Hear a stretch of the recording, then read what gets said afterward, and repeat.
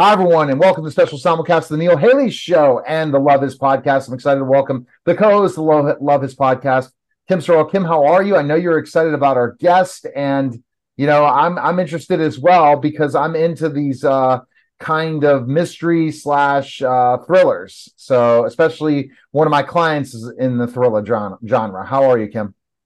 I'm doing great. Thank you so much. All right, so our guest today is author Richard McNeff, and he's going to discuss Aleister Crowley. And I'm interested already, so I'm going to read just a little bit of it before I let you in. It's in 1941, Ian Fleming of the Naval Intelligence recruits Aleister Crowley to crack the recent captured Rudolf Hess by exploiting their mutual fascination with the occult. To fill in the background, Hess's disastrous flight, Fleming provides the diary of Albrecht Hossover, the deputy Führer's assistant. In 1945, finds Crowley boarding house in Hastings, where he tutors Will, a fledgling priest. Just to give you a little bit of that, thank you again, Richard, for joining us. How did you decide to write this book? This seems fascinating. Well, I've written other things using quite a lot of writers use Crowley under a pseudonym, people like Somerset Maugham, people like that.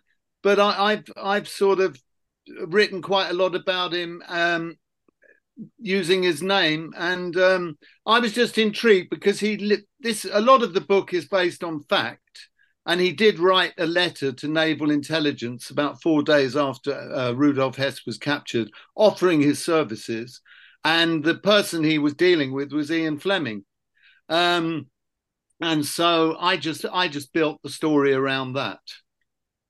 All right, That is absolutely fascinating. Like, how you must have had to do a lot of research, or do you just naturally know everything, Richard? No, I did a lot of research. So I really try and build it on real fact. So I did a lot of reading. Actually, I wrote it during the COVID lockdown here. So I found it a very fruitful way of spending my time. I must have read about 50 books around it. And and it grew out of that. And so when you write about history like that, why this time in history? Well, I wrote a previous book about Crowley set in the 1930s, where he's sort of mixed up a bit in the abdication. I mean, there's a lot of evidence that Crowley worked through for various branches of the Secret Service throughout his life, including when he was in the States from 1914 to 1919. And so I just built a story around that. But I've always been intrigued by the possibility that Crowley actually interrogated Rudolf Hess, because Hess was an occultist as well. So I'm very interested in this sort of interface between espionage and the occult, which is not something I've made up. There's quite a long history and a long tradition of it. If you think about it, the two things are very similar. They're both very secretive, built around mystery, etc. Yeah, that's true. That is fascinating because I've not heard that before. The correlation between the two, and that the two would go hand in hand, and that you would find the two going hand in hand as you're doing your research. And people tend to write about that time and those people. I don't know that I've ever read anything that mentions the occult. So was that harder to find information on? No, there's quite a lot of information. There's a great. I mean, there's a lot of. Actually, there's one of the best books about this was written by an American. He's a professor of history at Idaho, called Richard B. Spence, and he wrote a book about 10 years ago called Secret Agent 666. That 666 was Crowley's adopted, sort of one of his adopted persona, and it sort of goes right into the story of Crowley's connection with the occult. But this goes way back. I mean, Queen Elizabeth had the first in the 16th century. She had a court magician called John Dee, and who actually was the original 007 because he was her eyes. It was like the pince nez. And that's where Ian Fleming got his information from. So there was quite a lot of this sort of occult thing going on in the Second World War because, of course, a lot of the Germans were occultists, particularly Rudolf Hess and Heinrich Himmler. And so the Allies tend to sort of mimic. They used to have produce fake horoscopes, for example, to try and influence the Germans, play them at their own game. Well, that Hitler was quite an interesting area. Sorry, Nick. But also Hitler was really known to be also big into the law of attraction and astrology. Is that correct? Hitler was quite skeptical. Really? About astrology. Yeah, he used to say things like, well, if astrology exists, how come that twins don't have sort of identical destinies and things like that? But so he was fairly skeptical, but and after Hess was captured in Britain, they had a huge crackdown in Germany. It was called Action Hess, where they arrested all the magicians and the occultists and the astrologers. But there was a big influence on the Nazi Party. You see those rallies, the symbolism, the swastika, all this sort of thing. They were quite dark, quite occult themselves. And the British realized that, and British intelligence realized that, and tried to some extent to play them at their own game, which is why they use people like Crowley. Okay.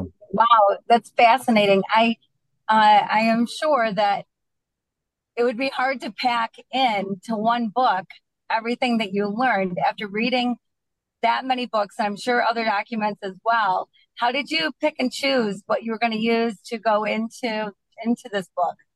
Well, I tried to have a sort of strong plot, and I'm a great believer in economy, also in like editing and things like that. And I tried to construct something that's got elements of a thriller. So obviously I want to, I'm in the business of entertaining the reader, and I want them to turn the pages. So I tried to keep it as coherent as possible in that way. Wow. So it's just intriguing. Do you think you're going to do another book on this same topic? I'm not sure. I wouldn't mind. I did a previous book. This is the book, by the way, just so that's a very nice book cover. Yeah, this is a mock-up. This is a proof.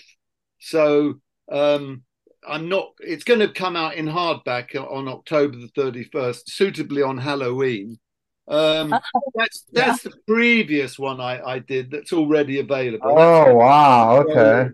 That MI5. It looks a little bit spooky.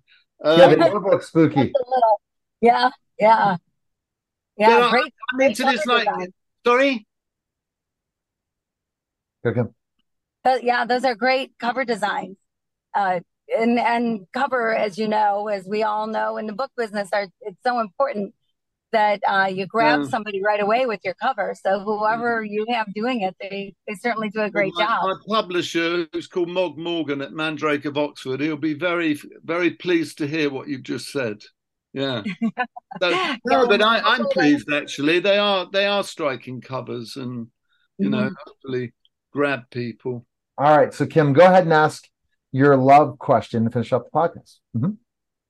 Yeah. So I lived a year. I dedicated a year to figuring out the true meaning of love. Of all things in the world, I did this, and I'll tell you, it was kind of a stretch for me because I have a hard time committing to an entree when I go out for dinner. So to commit a year to something was quite a bit, but I did it, and I was mostly in Haiti talking about the occult. I mean, there's a lot of voodoo and stuff down there that's been pretty fascinating, pretty interesting. But here I was discovering love. And even though your books are thrillers and have people on the edge of their seat or hiding under their covers, whatever it is at any given time, there's still love has to play a role in your life somewhere how does it play a role in your writing? Does love play a role in your writing?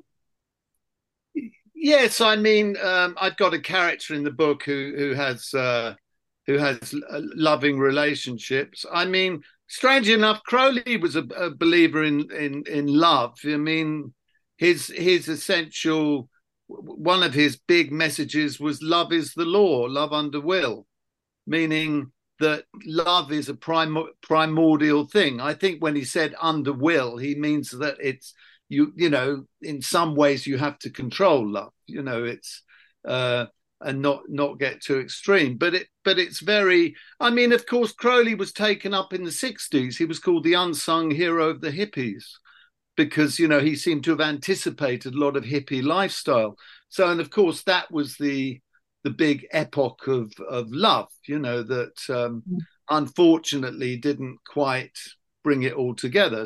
So love is a very important theme, you know. And I think you love writing. And I love writing, yeah, and I'm passionate about writing. So for me, it's a sort of something I love to do, you know. So Crowley, let's talk Crowley. Really finished question for Crowley. Why are you so fascinated by him in history? I think one reason is because my adolescence was in the 60s and he was sort of taken up and the Beatles put him on Sergeant Pepper and he became this sort of countercultural icon. Personally, I knew his biographer, the first person to write a biography, just because I lived in the same street. So that was a sort of personal thing. When I've gone on sort of, I'm not a follower of Crowley. I make that clear, and I've got a very, shall we say, I have got a fascination, but I'm not proclaiming myself as a follower. But he had enormous influence. So, I mean, I did a radio program with somebody I think you know called Deanne Hines last week. Yes. About all the musicians who've been influenced by him. So we could talk about art, we could talk about writing, but if you talk about music, you've got people like Jimmy Page, David Bowie, Ozzy Osbourne. We played songs by all of them that are actually focused on Crowley. Even now with the rap and hip hop, people like Jay-Z wore a shirt with the other part of Crowley's message, which is do what thou wilt is the whole of the law. Ab Soul, who's a very popular rap artist, he made a record in 2016 called that. So as an influencer, he was really one of the very first influencers. And I don't think a lot of people perhaps see him as a Satanist or as someone very dark. And he did do some disturbing things. I'm not an apologist for him. But on the other hand, his essential message, like this, do what thou wilt, it basically means to thine own self be true. Find out who you really are and develop that. And that's what I do with my writing, you know. Fantastic. Best place people can find information on you and get your book. Where can they go? Well, they can go on my website, which is www.richardmcneff.co.uk, because I'm in the UK.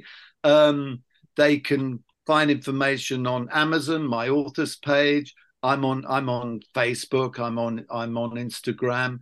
I'm posting a lot. I'm actually hosting an online sort of talk about my book at the end of the month on the 31st at 7 o'clock BST. So we're in a sort of pre-publication phase at the moment because, as I said, it comes out at the end of October. Well, we appreciate you coming on. This is great information. Well, I appreciate the opportunity. I'm very grateful, Neil. Thank you. All right. That was the special simulcast of the Love Is podcast and the Neil Haley Show. Take care.